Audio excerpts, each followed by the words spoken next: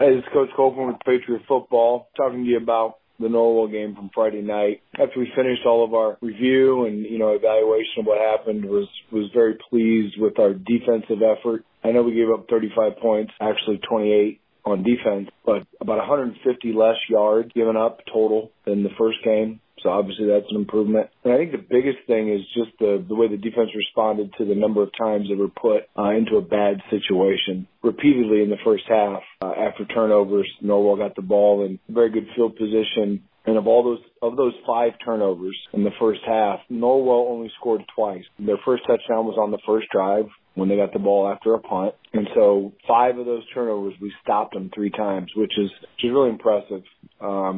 For a young group, especially a group that was maybe a little bit exposed, even myself, the first week. So very pleased with that. Obviously, offensively, I think it goes without saying we have things that we got to get corrected and fixed. All of it's coaching. We'll do a better job of being prepared, put our boys in the right position to be successful. So that's a look at Norwell from Friday night.